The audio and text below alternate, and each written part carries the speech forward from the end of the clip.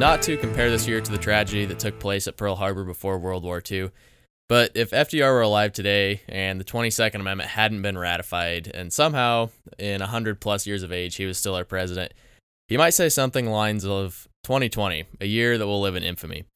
This year by the headlines has been nothing short of a crap show, and for more personally, it's been about the same, maybe worse, hopefully better.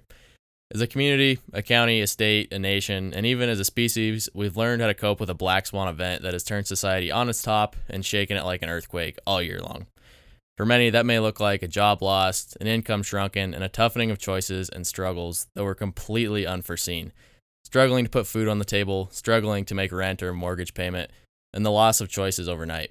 The recovery may take months or even years.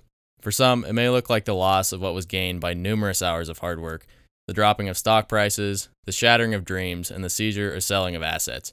A lifetime of building, a rising of a capitalistic empire in flames, rubble strewn across the ground.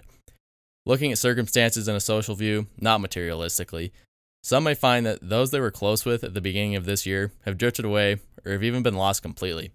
A government-enforced lockdown and/or school closures that doesn't tread lightly on friendships, relationships, and connections has cascading effects. For people my age, you may have thought that you had life figured out. School was your focus, your friends, and those who you were close with were with you 5 days a week, and then it all vanished before your eyes to be replaced with video chatting and online logins.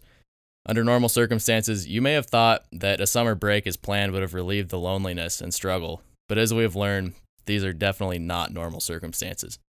In these tough times, the social loss of friends, relationships, and connections, they seem like a pebble in the boulder that is the tragic loss of loved ones to a virus, rising crime, or even other causes.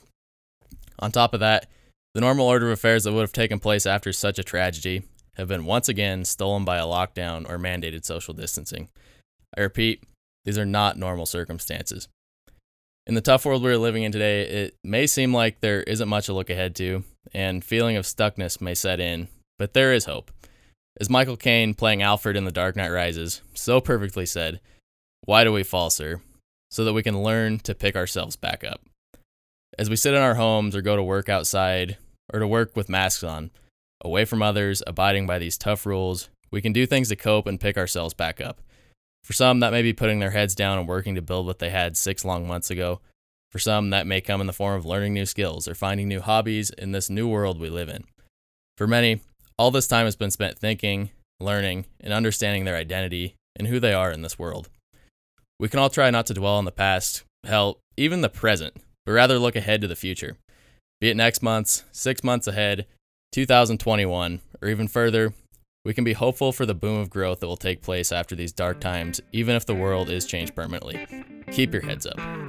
This has been a special edition of the Cowboy Talk podcast on life changing, because man, oh man, it sure has this year.